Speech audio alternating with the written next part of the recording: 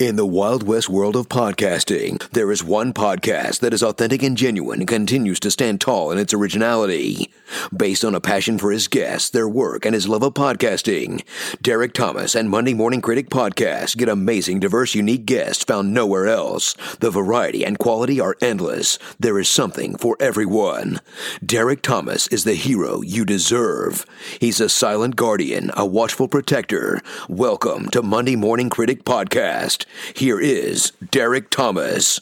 Monday Morning Critic Derek Thomas. Hello. Nice to talk to you both, Alyssa and Amanda. Hi.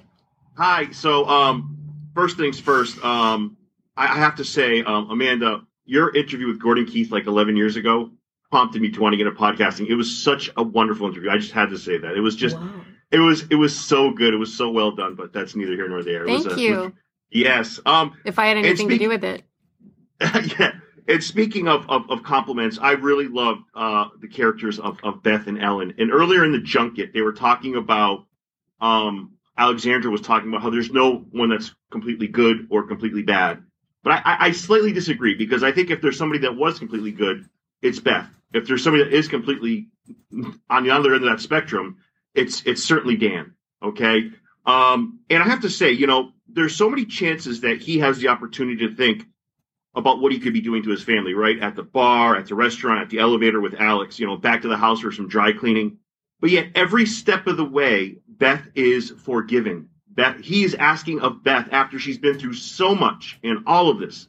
How do you see Beth, Amanda? I mean, I see her as when when this was done, I was just so impressed with just her tenacity, just everything about her. I don't know. Maybe I'm overreacting, but I really was impressed by that. Aw, I'm so glad. Yeah, I think Alexandra, maybe she felt like in the movie she was just sort of a wisp of a housewife, and that sort of, I think she wanted to move away from that sort of lovely, pleasant sort of housewife trope and give Beth a little bit more ambivalence, nuance, screen time.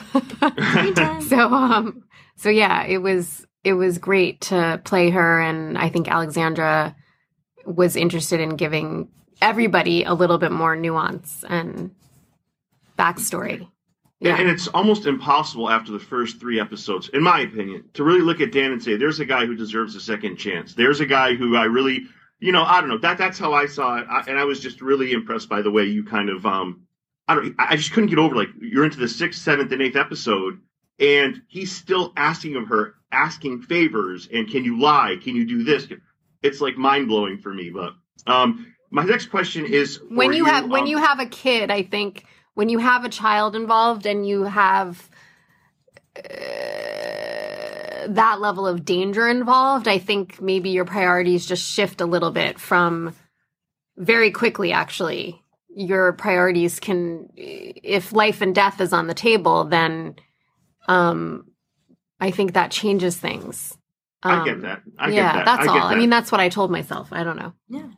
Alyssa, my last question is for you. Wonderful job for you as well. Thank you. Let me ask you this. I felt Alyssa was not.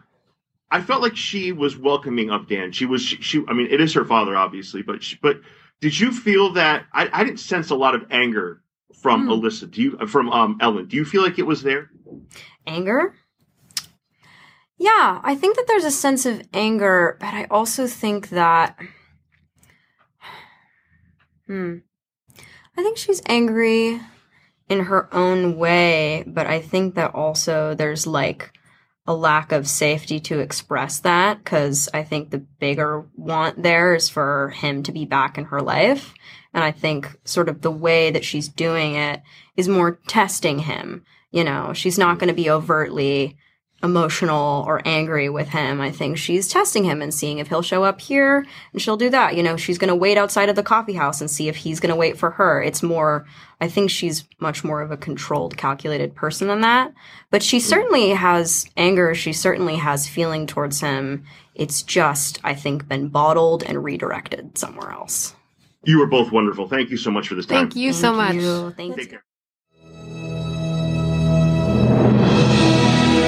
Thank you for listening to Derek Thomas and Monday Morning Critic Podcast. If you enjoyed this episode, you can also connect with Monday Morning Critic on Instagram and Facebook, MDM Critic on Twitter, subscribe on Apple Podcasts or wherever podcasts are found. All episodes available, www.mmcpodcast.com.